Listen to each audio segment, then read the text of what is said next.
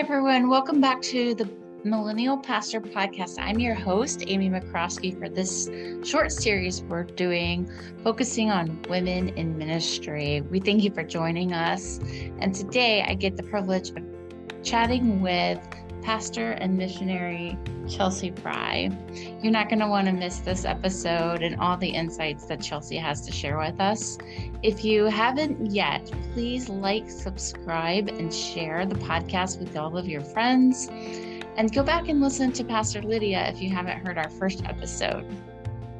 Thanks for listening in, and I hope you enjoy the episode.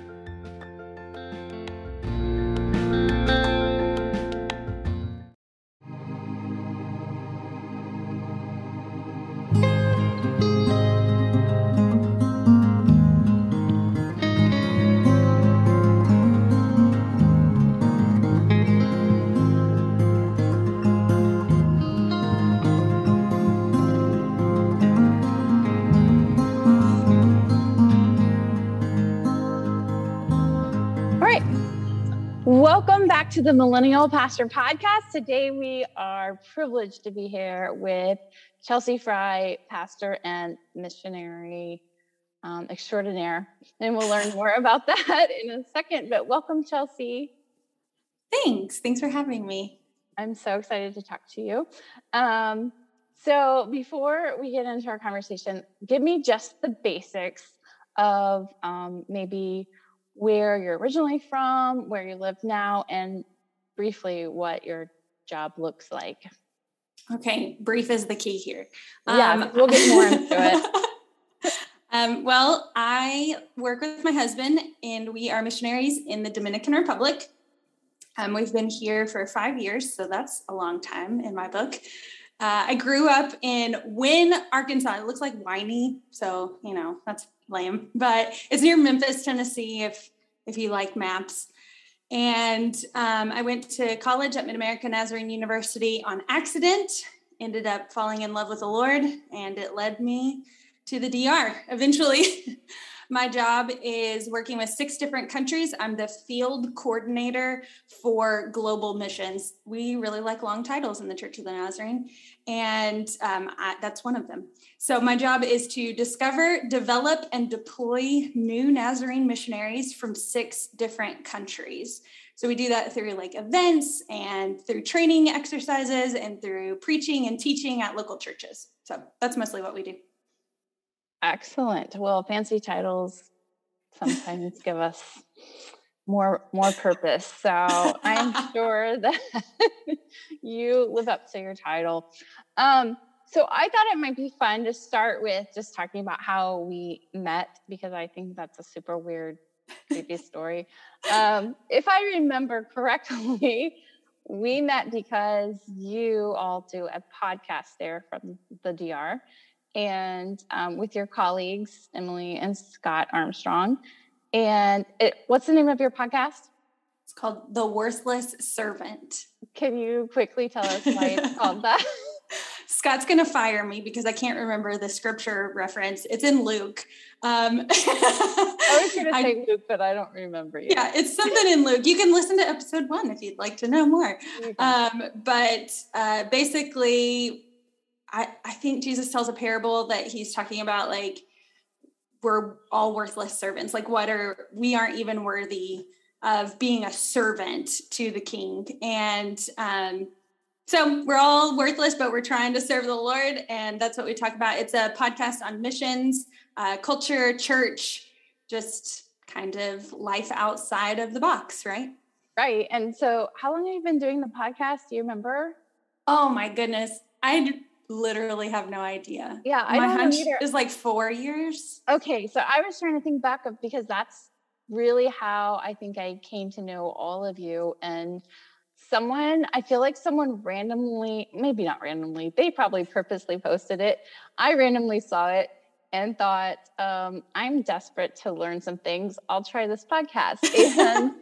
And even though you guys were focusing on missions and specifically Mesoamerica region, I really related with so much of it because you were talking about mission work and kind of out of the box stuff and church planting and all things Nazarene kind of. And I just really thought, wow, that was super helpful. And then I just kept listening and like, really creepily thought you guys were like my best friends in my car. So glad we could be there for you. And so this was at a time when I was entering ministry and just really like had to listen. And now I just listen because I'm a giant fan. But we eventually met in real life, eventually. Yeah. And I think that was when you came to our house church, possibly. Yes. Yeah, we showed up at your house. It was awesome. My front door. It was this freaky like, oh my gosh, I'm so like a super fan.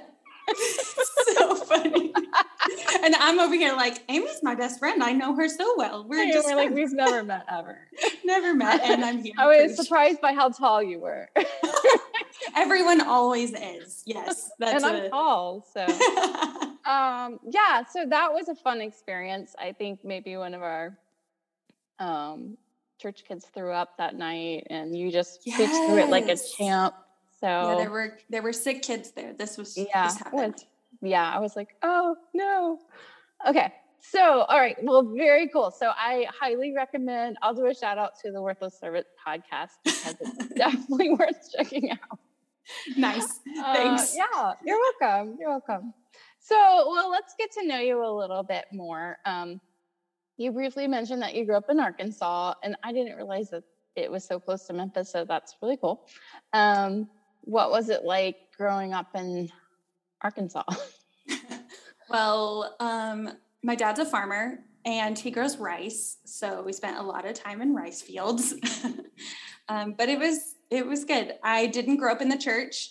So that was a later piece of my story. I grew up Catholic, but my perspective of church was very nominal. So it was a piece of, it's the Bible Belt. It's all there, but my relationship wasn't. So then tell us how you then became part of the Church of the Nazarene, but also you hinted at accidentally going to Mid-America. So can you tell us a little bit about that? Yeah. So you have to know, I'm an oldest child. I am totally stereotype of like super responsible, type A kind of thing. And then all of a sudden I like had this midlife crisis my senior year of high school. And like 18. Yes, midlife, obviously. And realized that I wanted to follow a boy to college and make the dumb decision to do that. A boy that I didn't know, mind you. This is important. So I changed all of my plans and went to a school 8 hours away from my hometown that I had gone on vacation out of the state of Arkansas, but like barely, to Florida. And Florida and Arkansas are like cousins. So definitely. Yes.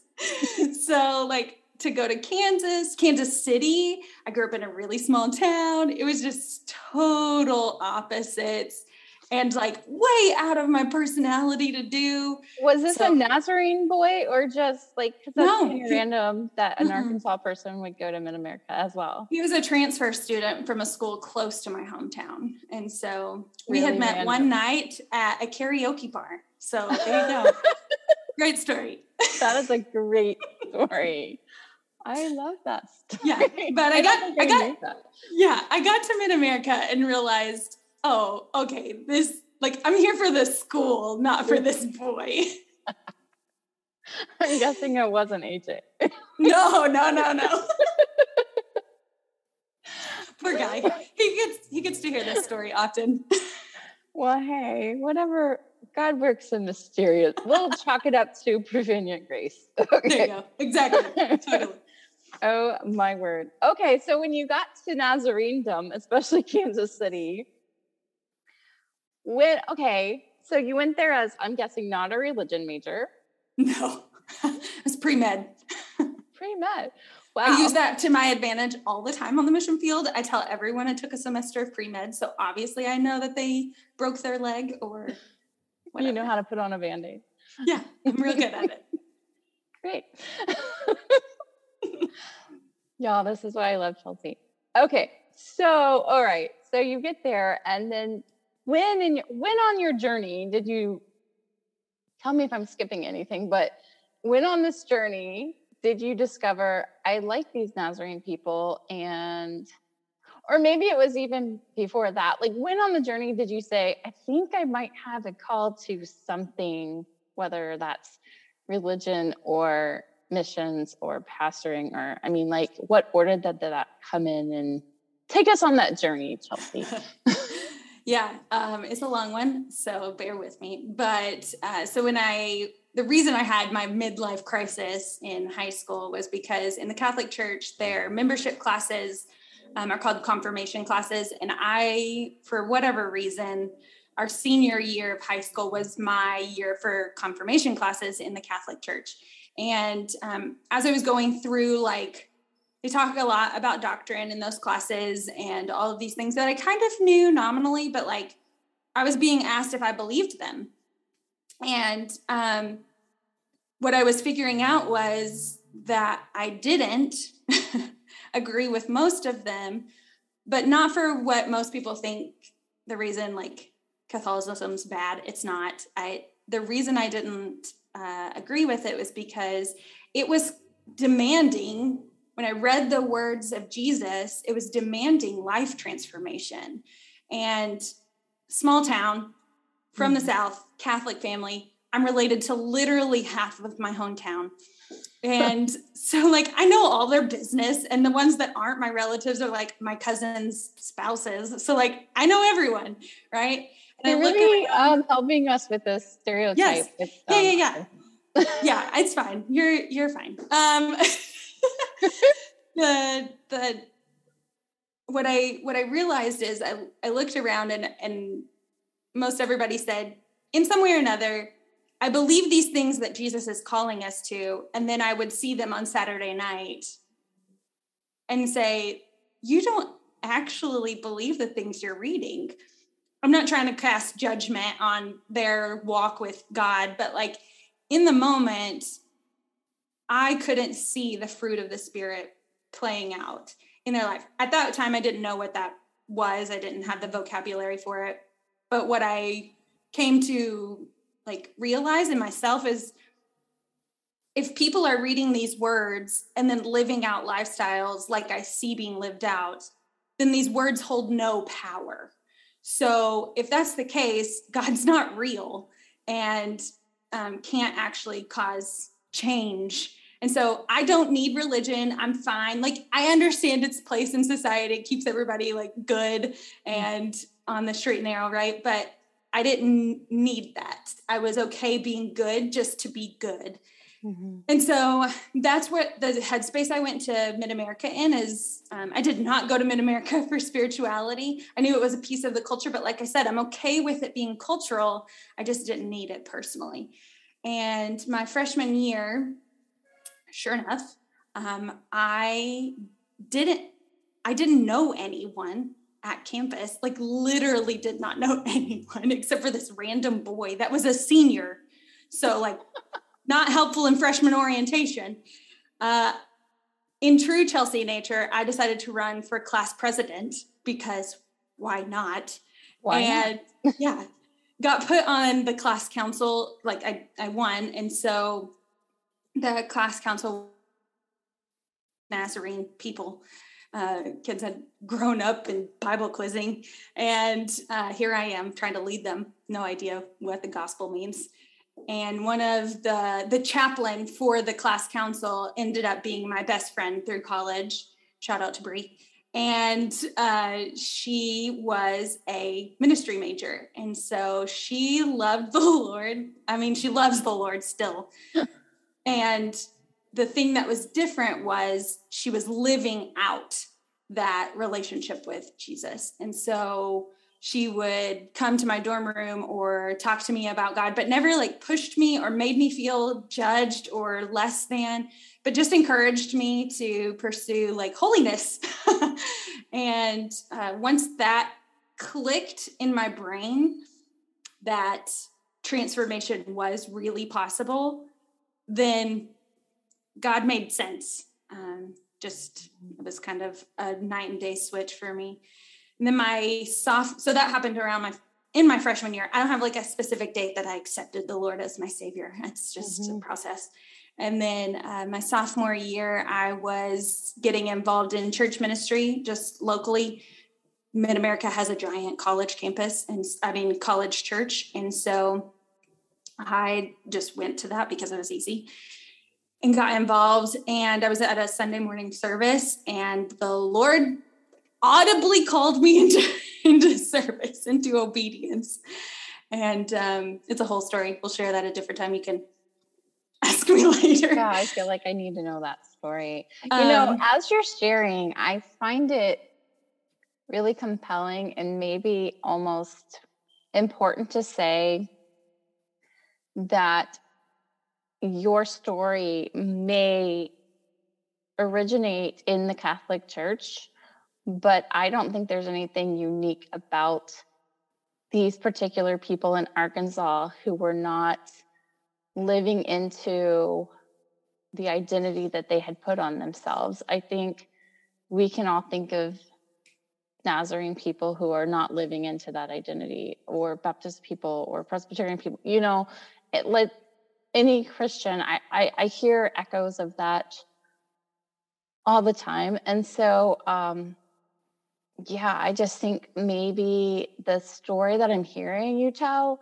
is one of you thinking that you're going to go and do something, and the Holy Spirit is like, okay, well, I can work with that. Right. And so, okay, we'll work on that over here in this place where you're going to go, but I'm going to come alongside you. What a beautiful story. Thanks, Chelsea. Yeah. I will say the people that I were looking at their lives weren't just Catholics. I mean, Wynn is in the Bible Belt. And so everyone who's anyone in town goes to a church service. And so I had friends that were Methodist, I had friends that were Baptist, I had friends that were Pentecostal. And for the most part, I didn't see fruit in any of them. Yeah. I could say so much more on that, but yeah. So you audibly hear this call to ministry, and I'll just respect that that's a long story, but you're welcome to share as much of that as you want. So do you think that was a call to, what did that look like? Call to pastoring, a call to the mission field, just a call to God? What did that look like? I can share the call with you. It's not a private thing. It's long. And so I was in service, just like a normal Sunday morning service. And the pastor asked us to all bow our heads for the pastoral prayer at the beginning of service. So I did that. I closed my eyes. Now, College Church is massive. It's 2,000 people. So maybe not that big, but it's really big. And I was in the back, of course, and closed my eyes. And immediately I was in Guatemala speaking Spanish. Caveat, I've never been to Guatemala to this day. And at that time, I didn't speak Spanish. And I was doing a Bible study with kids, with young kids. I really love middle schoolers. So I like to pretend that they were middle schoolers. I have no idea how old they were.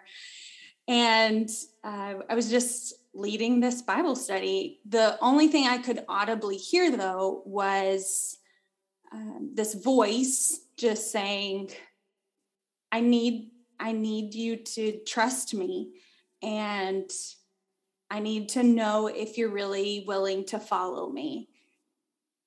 Are you willing to trust that what I have for you is enough?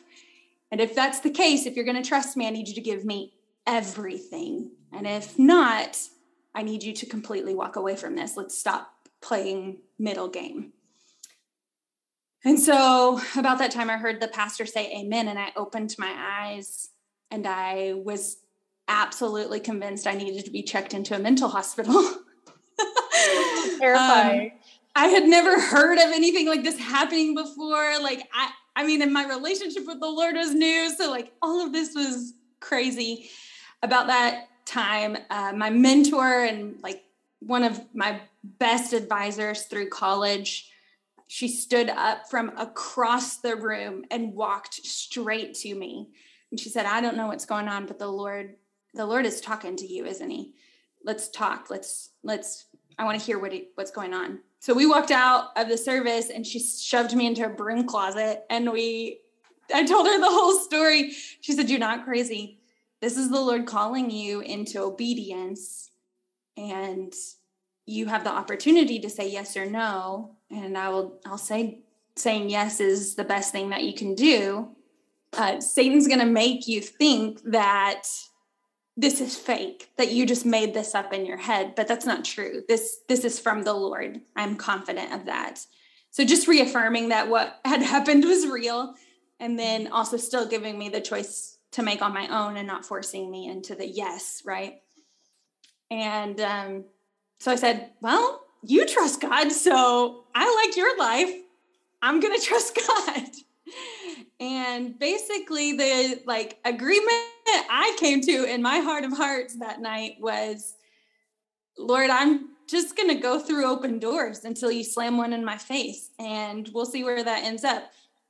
I assumed that cross-cultural ministry was going to be a piece of it just because of the setting of the vision. But I often tell people, I don't actually think my calling is missionary or pastor or anything. It's obedience, and just to move forward in that. And so that's what I've done. And so far it's led me to be a youth pastor when I did not like teenagers. It's led me to do an apartment ministry when I had never lived in an apartment in my life. And it's led me to the Dominican Republic to be a missionary here.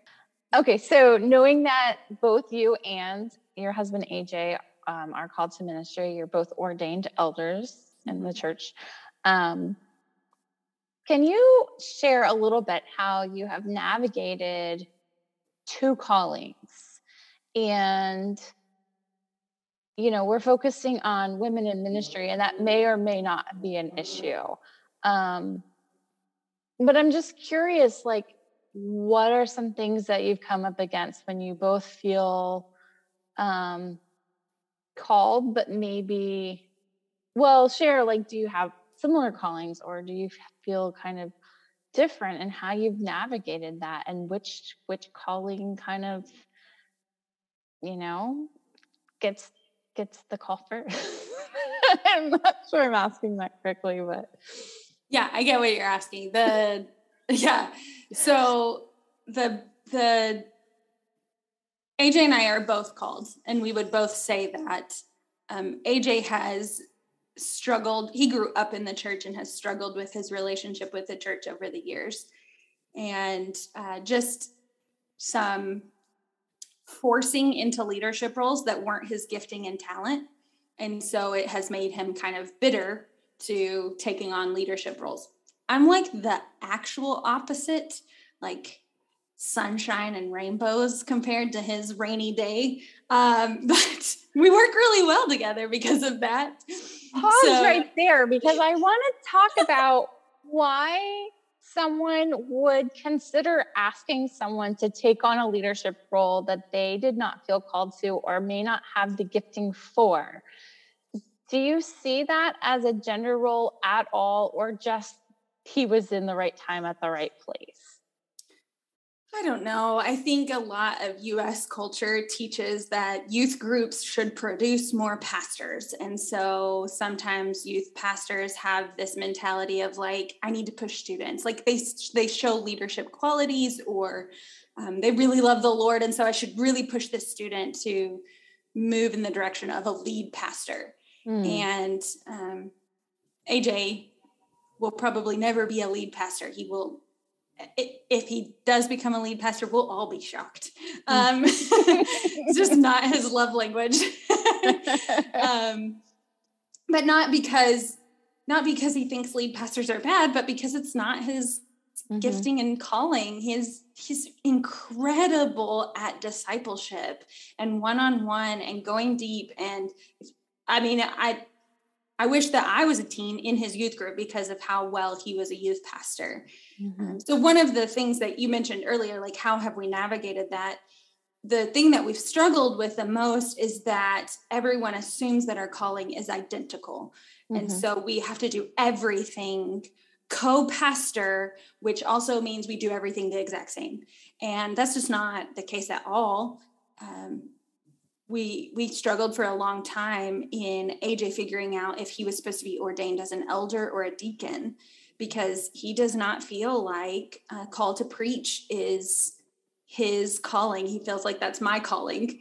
Now we've worked on redefining what is preaching and teaching. And so now he's good with that. But when we first were like being pushed towards ordination, it was just assumed that he would be an elder and that he obviously has a call to preach because he's good at it. And he does not like those stereotypes. So that's been a big... So I think that's such an important issue to pause and just comment on. And I don't mean to keep bringing up the gender issue, but I have female colleagues who were pushed toward the deacon track because simply they were female. And so it's interesting that here we have an example of a male who says, I think relationship is important and I don't see myself on the platform and the, proverbial spotlight. And how just as, and probably America, we're going to talk about this more, but maybe our American culture lends to that even more.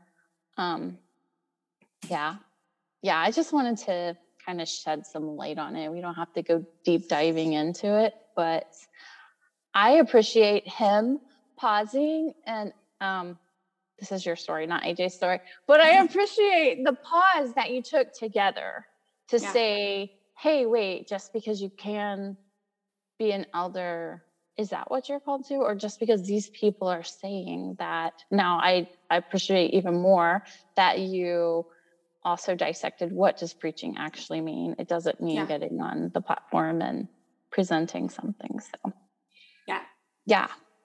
That has been something we don't have figured out. So we've only been married 8 years and almost 9, but it's something that we have to work really hard at. And I need to do a better job because I'm the more dominant personality in our relationship. I'm much more extroverted, much more loud. And my call is preaching and is like leading the global church. And so I think sometimes I can semi-bully AJ into doing things he doesn't feel called to do. So we've had to work harder to like take a pause, and I need to let him process things a little bit slower. As for like our big moves in life, God has every time, and AJ's gotten easier with this, the Lord has revealed to me in like 30 minutes that we're doing something big. So when we moved to Florida to be youth pastors, I told AJ, we're moving to Florida. And he was like, no, we're not. And it took him about 6 months to get on board, but we moved to Florida. And then I learned a little bit from that maybe I should just like tell him what we're doing, but like bring him along on the journey. So when we moved to the Dominican Republic, I kind of was like, I think this is time for us to move internationally. I think the Lord has always been calling us to cross-cultural, and this seems like a good move. And he was better on that one. And then like we've just recently had some changes, and I mean, I knew before we hung up the telephone, like we are moving and this is not great. So, but he is, So this time he was like, well, the Lord has been faithful to always reveal things to you. So let's trust that.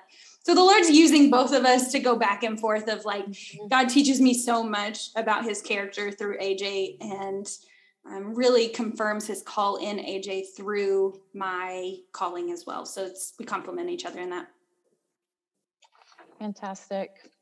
So, I know we keep hinting at that, but we are going to get there. What I'd like to talk about a little bit is your current position. You told us at the beginning what you did. I did not write down your fancy title, but That's okay. Tell us a little bit about about the Dominican Republic, about the culture, about what you do there on the day to day. And I know it probably looks different day to day. And yeah, start there and then I'll follow up. Yeah. So I didn't really know what to expect when we moved to the Dominican Republic, but I had a little bit of culture experience with Central America, like Mexico, El Salvador, Costa Rica, and Dominicans speak Spanish. So I assumed it would be the same. And I was very, very wrong. Dominicans are more Caribbean than they are Central American. And they're real direct, real in your face. I always tell the story when we first moved here, like our first week in the country, we didn't speak great Spanish yet. And AJ was doing something to the yard. I can't remember, but the gardener that works for the Church of the Nazarene here came up to him and was like, "You're doing this so wrong. You're doing everything wrong. You shouldn't be doing it." Like blah, blah, blah, blah, blah. All these negative things of how AJ was just wrong. And then he like finishes tearing AJ apart again in Spanish that AJ didn't understand 100%. He looks at him and he says, "We're so glad you're here. We're so glad that you've moved to the Dominican Republic. Would you like to come over for a coffee with me and my wife sometime?" So that was our first dose of culture. Wait, what? They are super direct, but they are so loving and so family oriented. It is incredible. We've learned a lot about how to be the church because of how the Dominicans interact with their family members. So that's been good. We've learned a lot through that, but also their faith in God is something that I wish the U.S. church could just adopt into our culture. They trust the Lord to do what he says he's going to do in his word. And so for that reason, they focus a lot on learning scripture, on learning how to pray, on learning how to trust the Lord. Because if they believe it, they need to know what it is in order to continue to believe it. So what do you think drives that? Like what's the root of that? Where does that come from? I think some of it comes from a more simplistic lifestyle. Dominican economy is probably about 30 years behind US. And so just technology wise and luxury wise, like not every house has a television, not every person has an iPhone, kind of things. There's less distractions. And so for that, for that reason, they're looking for space filler in their life. And the church has done a really great job in some, not every church. It's the same as the States. There's unhealthy churches here. But most of the churches in our area in Santo Domingo, which is a massive city, by the way, most of the people here have done a great job of seeking the Lord first, which is really cool. So fun a lot. That is cool. What has being a missionary been like, say, your expectations before you arrived in the DR versus what the actual experience was? Oh, man. So not specific to the DR, but missionary life. I always just assumed, because your girl's from Arkansas, I don't have a lot of experience in international travel, but I always just assumed that missionaries are like standing out on the street corner every day and preaching the word of God and going to hospitals and houses and like healing the sick and crazy stuff like that.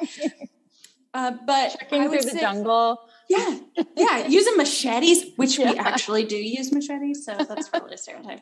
But I just assumed it would be a lot of interaction with people, like doing things with people. But I would say probably 85% of my job is on my computer.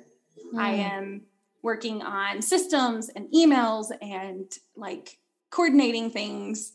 And I I do my part of my job so that other people can do the thing I'm kind of describing, this more hands-on ministry piece, which maybe is the new role of a missionary, of like, we work in the coordination level instead of the hands-on, because the Dominicans are capable of doing it. They don't need me to be the one going into the neighborhood. They are very capable. The church in our neighborhood is incredibly healthy. They're planting like 4 churches at the same time. They have like 5 services a week where it's not just a service to be a service. They're actually like worshiping the Lord, all kinds of stuff. Go figure. Yeah. So like, they don't need me to do those things. But like I said, they're not as technologically advanced as I'm used to. And so it's a lot easier for me to send an email. I mean, some people in our local church aren't literate, so they literally can't write an email. But I can do that because I have the global denomination supporting me, like financially, actually. I have this ability to invest in ways that isn't as available to my Dominican brothers and sisters, right? So I think my idea of what a missionary is and it was completely shattered when I first got here, to learn that, I'm going to be spending a lot of time in the office. Mm-hmm. Yeah. Mm-hmm. And that it's interesting how God has used your administrative gifting to still do his work. And so has AJ also seen that he's been able to use his gifting of, discipleship and relationship forming in ways like that? Yeah. So for 2.5 years, we did a construction ministry, and that is AJ's forte. He did a building trades associate's degree before going to college. And so like the fact that he could work with his hands, but alongside a Dominican, and like talk about the Lord with them while they're building this gazebo was a huge blessing to him and to his ability to do ministry. Mm-hmm. I love that. I'm always amazed at how we only see the small picture and God is in the details, right? Like, who would think, I'm going to go help build a gazebo and share Jesus? Like, those seem like such ordinary things, but God is in the ordinary. Recently, I was listening to a podcast that was interviewing Christine Kane. I don't know if you know that name, but she's like kind of internationally known, I think, in the Pentecostal sector, and she's from Australia. And this man interviewing her was real interested in asking her about women in ministry and the struggles that she has faced. And I was kind of surprised, I guess not really surprised, but kind of surprised that her answer was only in the United States. I have never had an issue anywhere else I've gone in the world. And so I'm wondering, what has been your experience in the Dominican culture when you say, I'm a female in ministry? Do you get any pushback, or do you see that as like a null issue? In the DR specifically, I can't think of any time that I've gotten pushback for being a female in ministry. I did get a comment one time that I should wear more dresses, but that actually is maybe more cultural than like women in ministry. Yeah. So that's probably just more culture than ministry. But like our local pastor is a woman, and she is a board member at our local seminary. She's a teacher at our seminary, and she is fantastic at what she does. And so I feel like for the most part here, women have been easily accepted. I work with 6 countries in total, not just DR. And in our 6 countries that I work with, we have 2 female district superintendents. So that's pretty great. In the DR?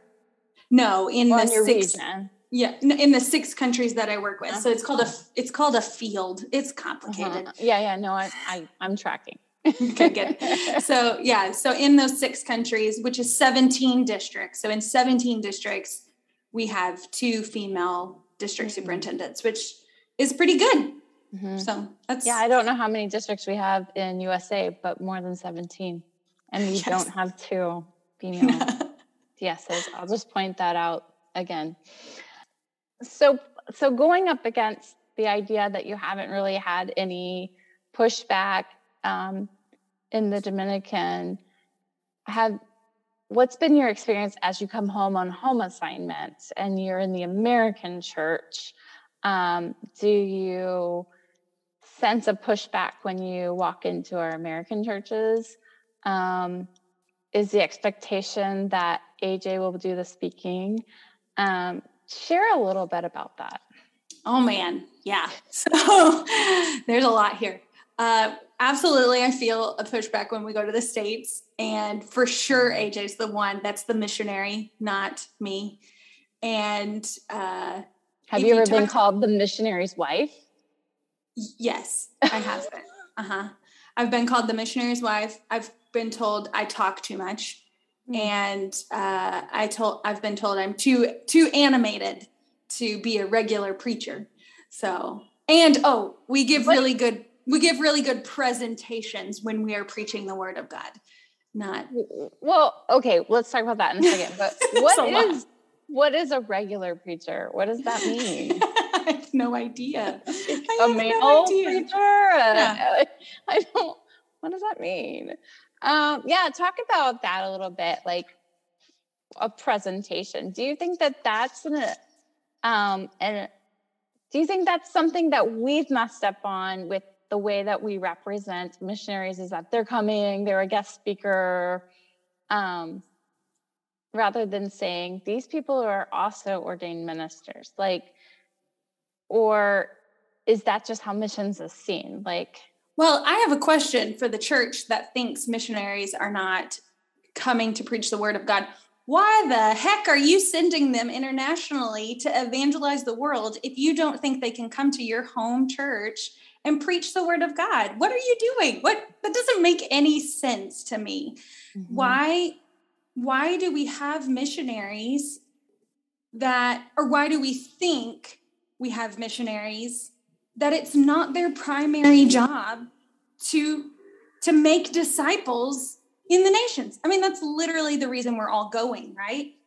Is to be disciple makers. And then I come into your turf and that has turned off. That doesn't make any sense. So that's my biggest beef with the U.S. church is you believe in me enough to send me to the DR to preach. Why is that not good enough to preach to you?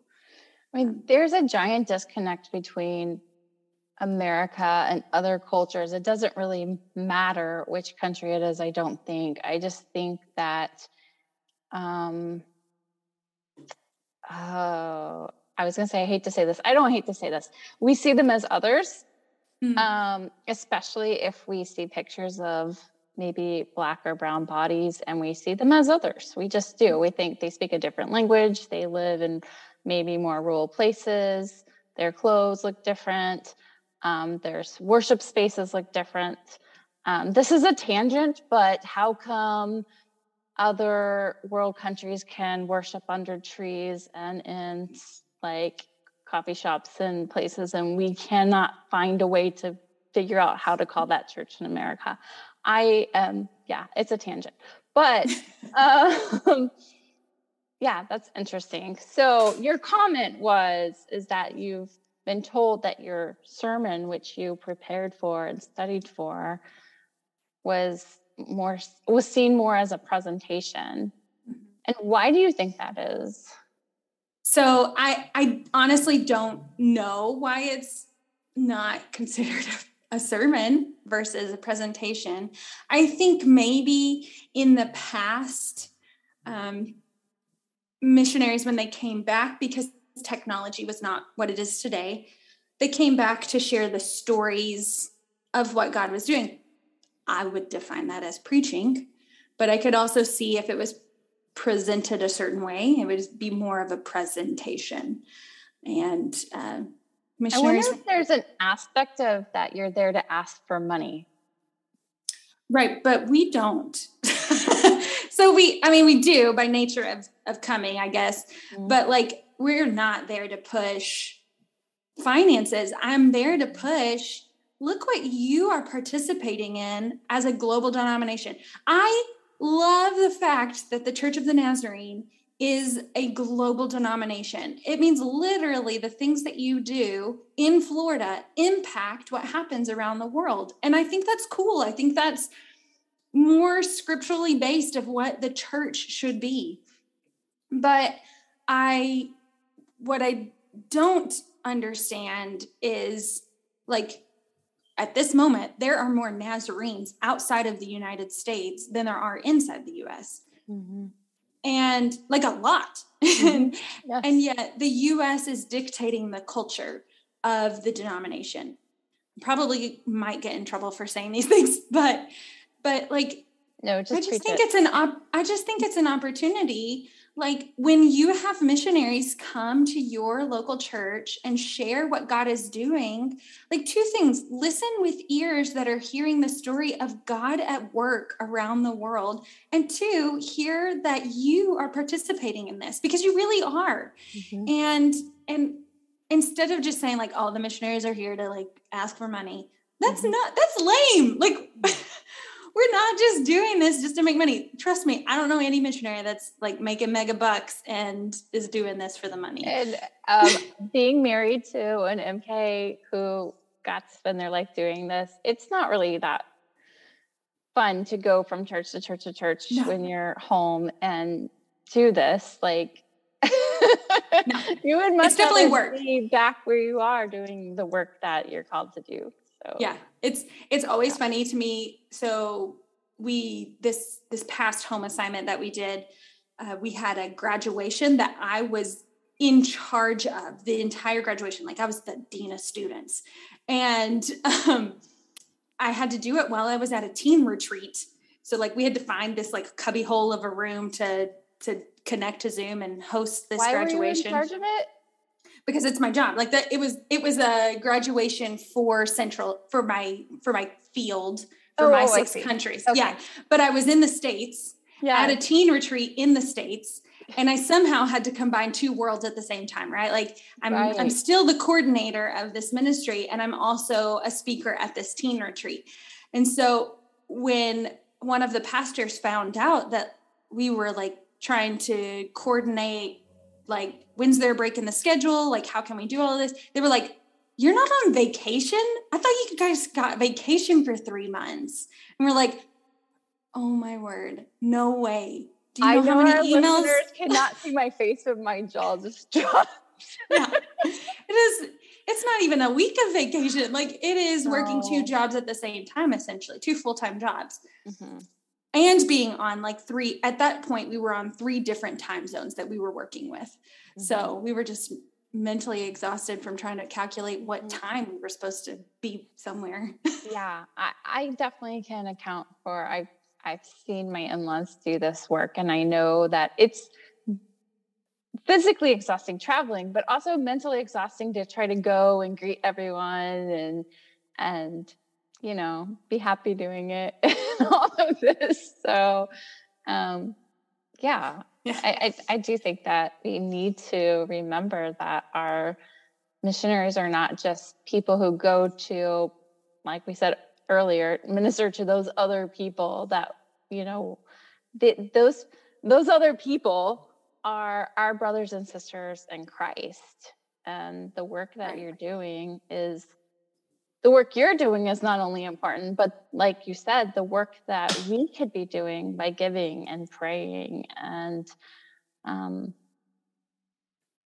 you know, helping the ministry. Yeah. I'm wondering if there's any other stereotype or something that you've experienced in the States that we'd like to shed a light on, something somebody has said, or just something that you might have said, this happened once. Well, a common misconception that we get told and commented on is we get the comment when we like show up to deputation services. Oh, I bet the Dominicans are so lucky to have you. I know they're so thankful to have you. They're better because of you, basically, is the sentiment of the comment, right? And that is so not true. Like, again, I think a misconception in the States is that the church outside of the U.S. is unhealthy. And that is just not the case. The church here in the DR is really good. It is the church. It is filled with sinners and people reforming their life to Christ, right? So there's issues, don't get me wrong. And they will tell you the same. They know they're not perfect, but they're doing their best to love the Lord with all their heart and to share it with their neighbors and to make sure their neighbors are taken care of. And so no, the Dominican church doesn't need me to know, for them to know Christ. And I think that's a piece that we need to take out of U.S. culture. We have this savior mentality of we're sending the U.S. church to save the day around the world. And that is not true. Jesus, the Holy Spirit, God is already at work in all of these different cultures and countries and different ways. And the job of a missionary is just to partner with what God is already doing. It's not to bring something out of nothing, right? We can't do that. Absolutely. I have this, I don't know, giant board in my house that says that God is already at work, and our job is to find out where that is and to join in. We're not to create the work necessarily. He does not need us to go in and save the day. And I think, unfortunately, I do think that the American church has seen mission work as that. We are the, white saviors coming in to help, and we don't need to do that. Yeah.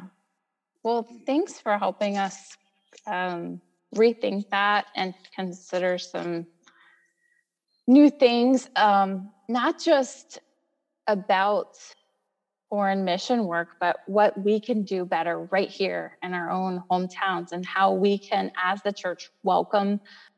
I hope what will come of this is that someone listening will say, I need to do a better job talking to my missionaries and welcoming them and making them feel like they're part of the calling of God and not just a guest speaker that I'm going to write a check to, and these are real people. These aren't just stories and photos that they're throwing up on the screen. Yeah. Okay. I think we've left our audience hanging a little, but we keep going around your announcement, and I don't know how much you can talk about it or what you can say, but you have hinted at a move, a new assignment, and that is coming up really quickly, I think. Yes. Okay. So can you share at all what that's going to look like and where you're going and all of that? Yeah. So I've mentioned several times that the Dominican church is healthy and growing and expanding, and truthfully, they don't need me. There are Dominicans that are serving as missionaries, and there are people from our field that are going and serving as missionaries. And so that's a piece of this, but it's not the reason. Obviously, we're just going where the Lord opens doors. And so we have been offered a new position that the Lord was pretty adamant that we do. This one is the first one that I am fighting him on. I don't want to do this because I love the DR. I love the DR for a lot of reasons, but a really big one is that it doesn't get cold here. It's like, what is it? It's January 26th, and we are sitting in shorts and sweating because it's so hot outside. So I'm not pumped about losing that. We are moving to upstate New York, Syracuse, New York, which is like the capital of snow in the US. So like the exact opposite. I'm not quite sure how this is happening, but how many feet of snow do they get? I don't know, but Olivia said the like this last winter, they were down like 50 something inches, and they were down that many and they still had snow. Did you say 50? Yes. Amy, I am going to die. Pray for me. So we had really cold weather here in Florida this week, and it was like, well, there was frost on the car yesterday. That's how cold it's been. So like 35, 40. And I was dying. No, she just sent me yesterday a picture of these people, these crazy people in Syracuse, New York. I'm calling them crazy, which is a bad missionary move, but it's probably true. They were on a solid frozen lake, intense ice fishing. I'm like, what is wrong with you people? This is what they do for fun. You know what I do for fun? I go sit out in the sun by my little baby pool in January. Not anymore. Not anymore. So we are moving to Syracuse, New York at the end of February to start working with the upstate New York district for urban church planting, which is a whole thing that we didn't even touch on that. Santo Domingo is a city of 4 million people. So in the past 5 years, we've really come to love the city and to love ministry in the city and how it looks different. And you have to make it look different because these people don't want God. They don't want anything to do with it. And so we feel like the Lord has really put that on our heart. The upstate district population is over 55% would identify as none.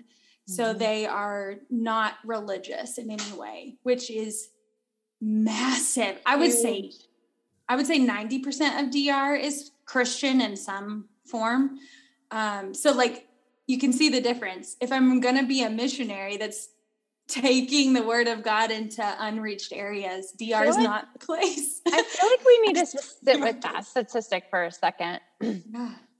For those who pride themselves in thinking that America is a Christian nation, that is a huge statistic. And we have blinders on if we think that our own country is not a mission field, you know? Yeah.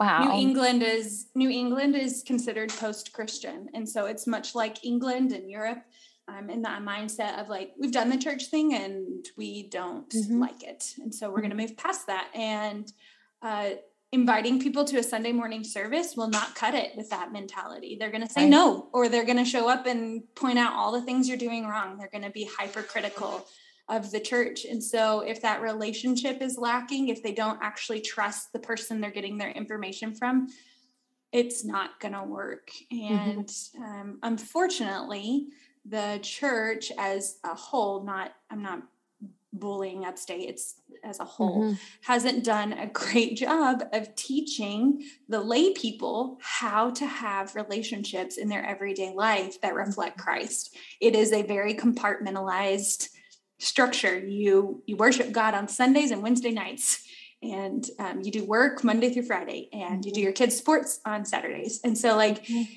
there's no overlap, and really the life of Christ is all intertwined, right? There's not a section that's just Jesus. So we are going with a pretty fluid job description. We don't really know. I was going to say, can you share it all what you will be doing? Yeah, we, if you know, let me know, because I don't know. This seems to be a thing with the Lord. No, this actually, I thrive in this. This is, the Lord has given me this piece of like, I don't need to know all the details and I don't need to know how it works out, which I'm super thankful for. And I know that's not everyone's case, but I am pretty okay with walking with blind faith. Yeah. And a lot of people say that's naive, but I don't know. I personally am sitting here thinking there's a lot of freedom in that. There's no expectations. There's like a lot of like Holy Spirit, like allowing the Holy Spirit to work and move and discover things. And that sounds like an exciting adventure. I mean, scary, right? But exciting. Yeah. I'm, so if it tells you anything, I'm the most upset about the weather, which is kind of an affirmation that this is the right move, because weather shouldn't be a reason I don't do something for God. Next year you're going to be ice fishing. No, I did tell Olivia that we need to try it in good missionary mentality. Like you have to do what the locals do. And gotta fit in. Yeah. We need a if anybody has the hookup for a I don't even know what you call it. Snowmobile. I'm from Florida. I have no clue. I don't know, but you're listeners. So if you guys know anything about upstate New York or self-heating parkas, I've heard that's a thing too.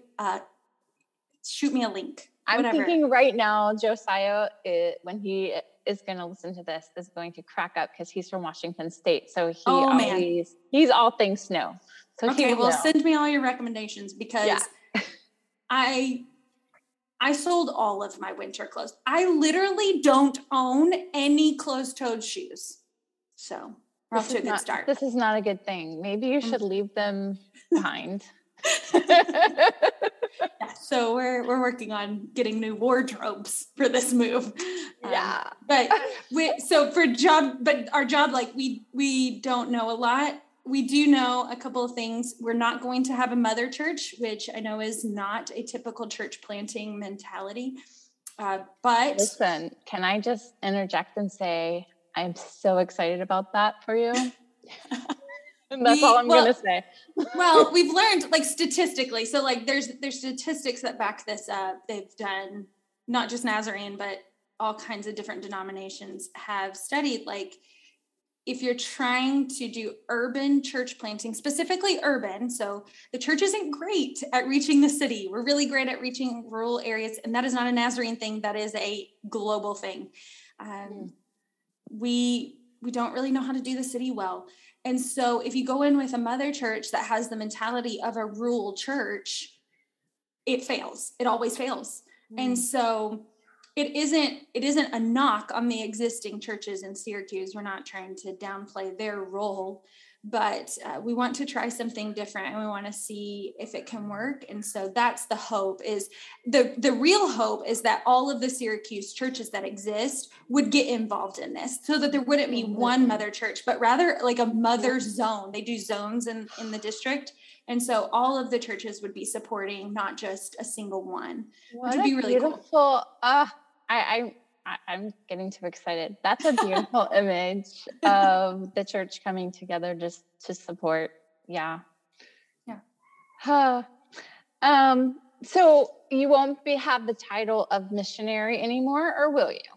We will not officially be Nazarene missionaries. No. And will you have the title of pastor? Yes. So we are ordained pastors forever. Unless somebody takes it away from us, I guess, that could happen. No way. We have a friend, because, they always give those statues of the boat. And we have a friend that always threatens to steal our boat. He's like, I'm going to take your boat for that comment. That's so funny. Don't get your boat taken. I threaten my kids not to touch my boat. I worked really hard for it. Don't touch my boat. That's all I have.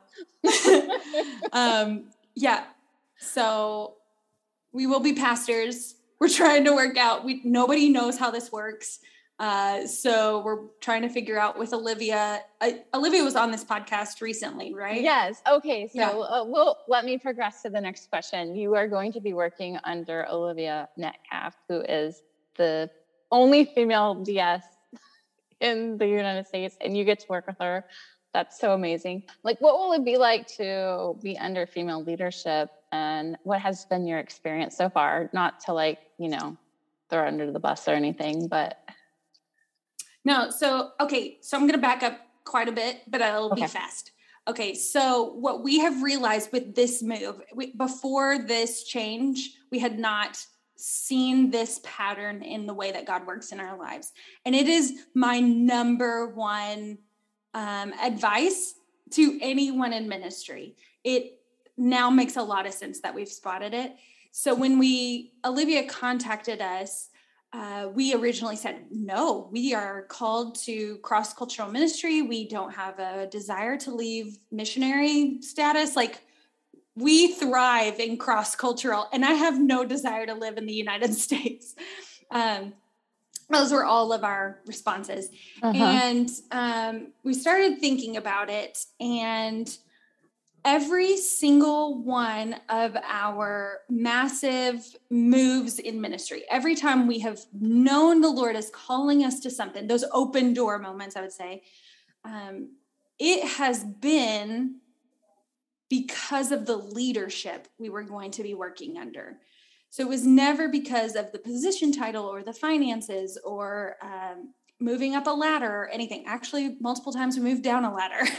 And the Lord has been the most evident in something we are doing when it is working with someone that we either respect their leadership a lot and or want to like mimic and learn from them how to be good leaders and good stewards of the gospel, right? So when we moved to Florida to be youth pastors, we legitimately did not want to be youth pastors. We told the pastor we did not want to do that.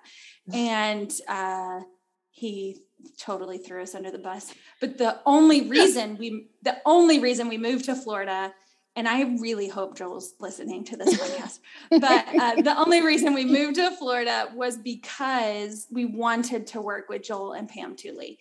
Like we had no interest in actually doing ministry. We just wanted to learn from Joel and Pam, right?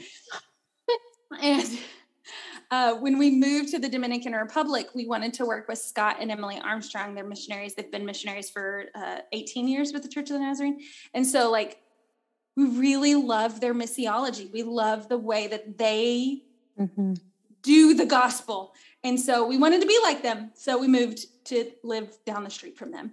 And so with this move, we've realized it's not that we're done learning from Scott and Emily, but like, I really respect the way that Olivia does ministry. I see God at work in her, and the way that she encompasses compassion in everything that she does. I want to be more like that. I want to replicate that in my life. And so honestly, like, I do feel like the Lord is calling us to church plant, and I do feel like the Lord has given us a passion for urban ministry, but more so with this move, I feel like he's wanting to teach us how to be like Dustin and Olivia Metcalf, of how they do ministry and how they work together.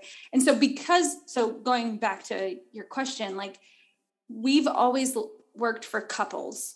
We've never really worked for a single gender. I don't know if that makes sense, but because of that, we've gotten both genders. Like we have leadership of both sides. And so far in the way we've done ministry, whether it was title or not, the title didn't matter. Both people in the couple have spoken into both of our lives. So like Joel and Pam spoken to me and into AJ. And so same with Scott and Emily. And I would assume, just based on our conversations with Olivia and Dustin, like that's going to be how this works. Is Olivia is the district superintendent, but they do a lot together. They work together. And so we expect that to be similar in the way that we've been discipled up to this point. I don't know if that makes sense. No, it's beautiful. And I'll echo that. Joel and Pam have also been friends of mine and have maybe I shouldn't say open doors, but just been a seat at the table when I was searching for something. They've always been so generous like that. And Scott and Emily don't really know this, but they have also shaped who I am simply just by me listening to their ministry philosophy. And Emily was profoundly instrumental in reshaping my ideas around sanctification. I give her lots of credit for that. And so like, you just never know when you're speaking into the airwaves who you might be impacting. And I've only had just a little bit of contact with Olivia, but I can already see just her leadership ability is already impacting me. Like I've heard a couple of her sermons and spoke to her briefly, but just the way she leads is different. So I'm excited for you guys. I'm excited that you get this opportunity, even if it's going to be cold. Don't remind me. I try not to. I just been pretending it's not real. Yeah, lots of coffee. Olivia keeps like reminding me, you can drink coffee like all day long and it's fine. Yeah, and you'll be fine. I can do that now. Yeah, you can do it. But it'll warm your soul now. Yes. Yeah. Yeah.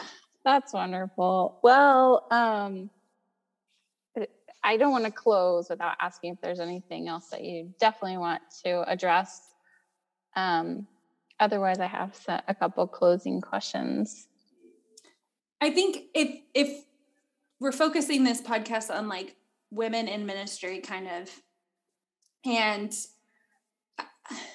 my desire when I speak to women in ministry is like, be confident in what the Lord has called you to.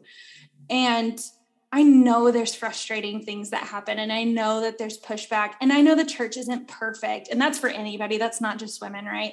AJ struggled with church. And I think if you can be confident in what the Lord has called you to, then all of the other stuff kind of fades away. Yes, there's trauma, and yes, there's frustrating things. And yes, sometimes I'm on the verge of losing my sanctification. I don't know if that's true for you, but it is for me.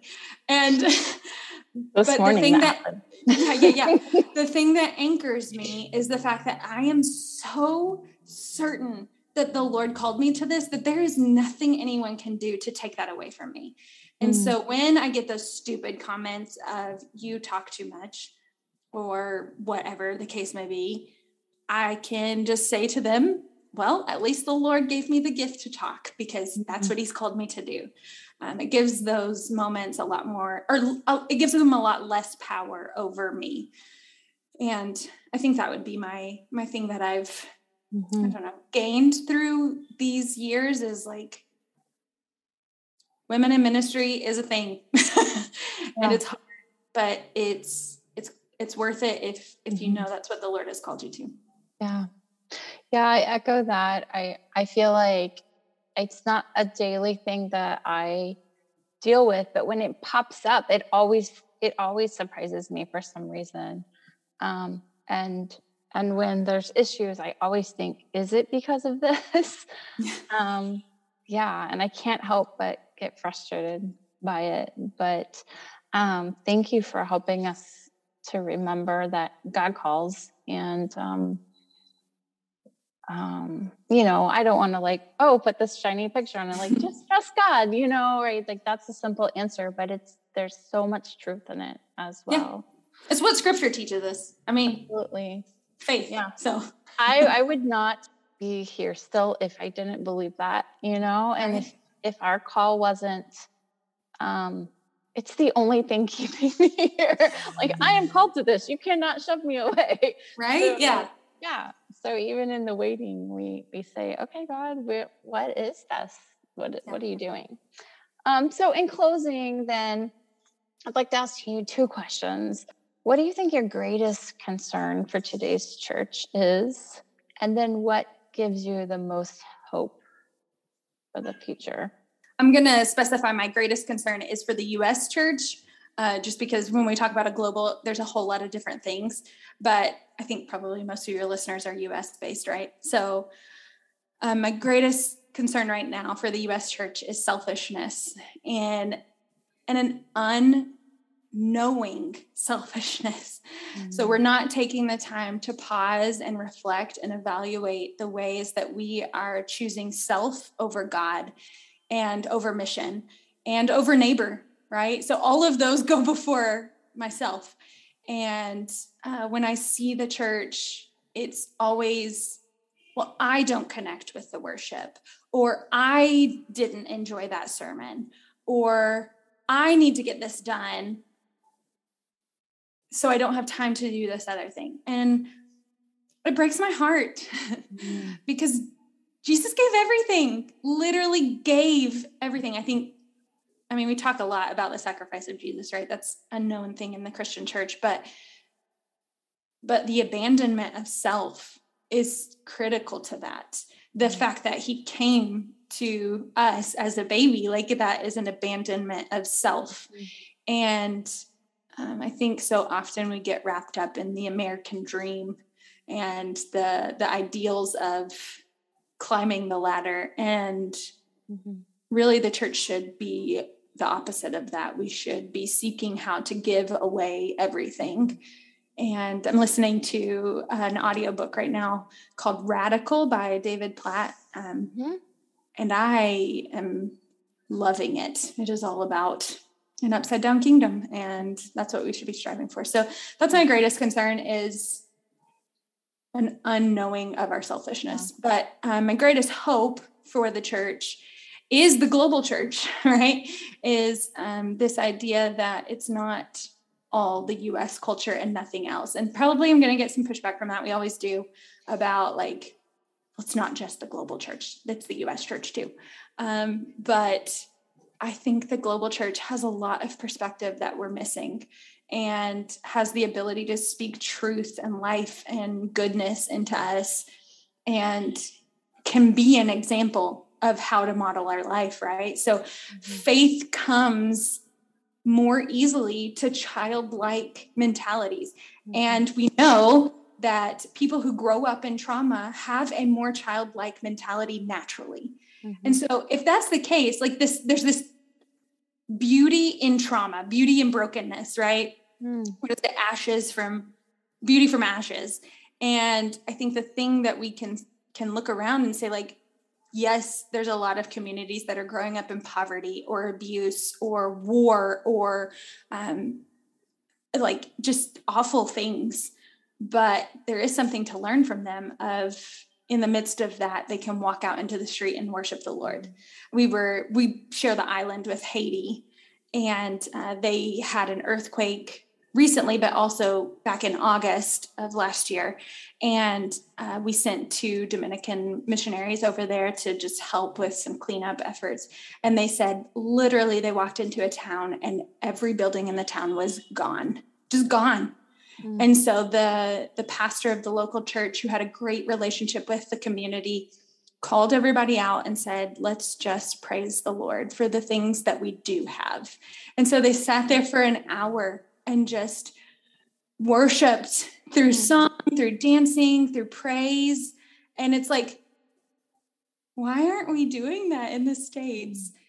So I think that example that the global church has for us is so beautiful, so hopeful. And God's still at work, right? Like that's the end of the story. Yeah. Is there's still hope because God is still at work. I think we're seeing glimpses of that now in the American church, where, I don't know, I think we're seeing it kind of being torn a little bit and a little bit faster due to COVID, and it's going to hurt.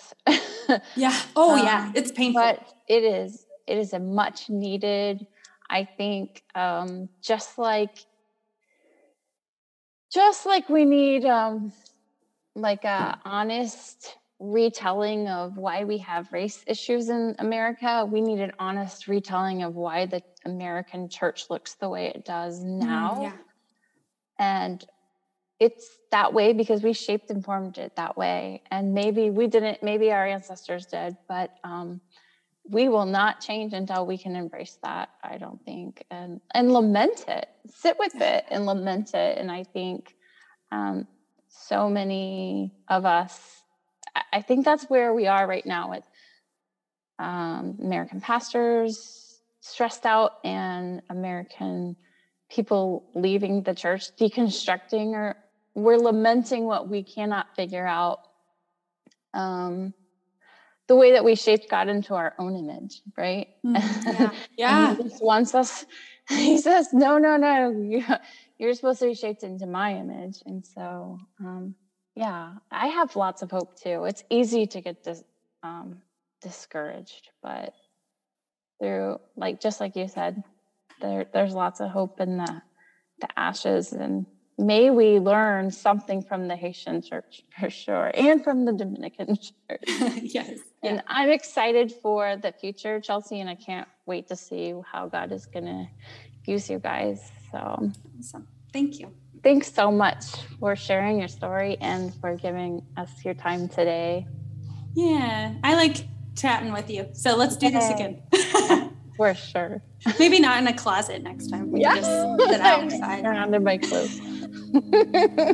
Thanks so much.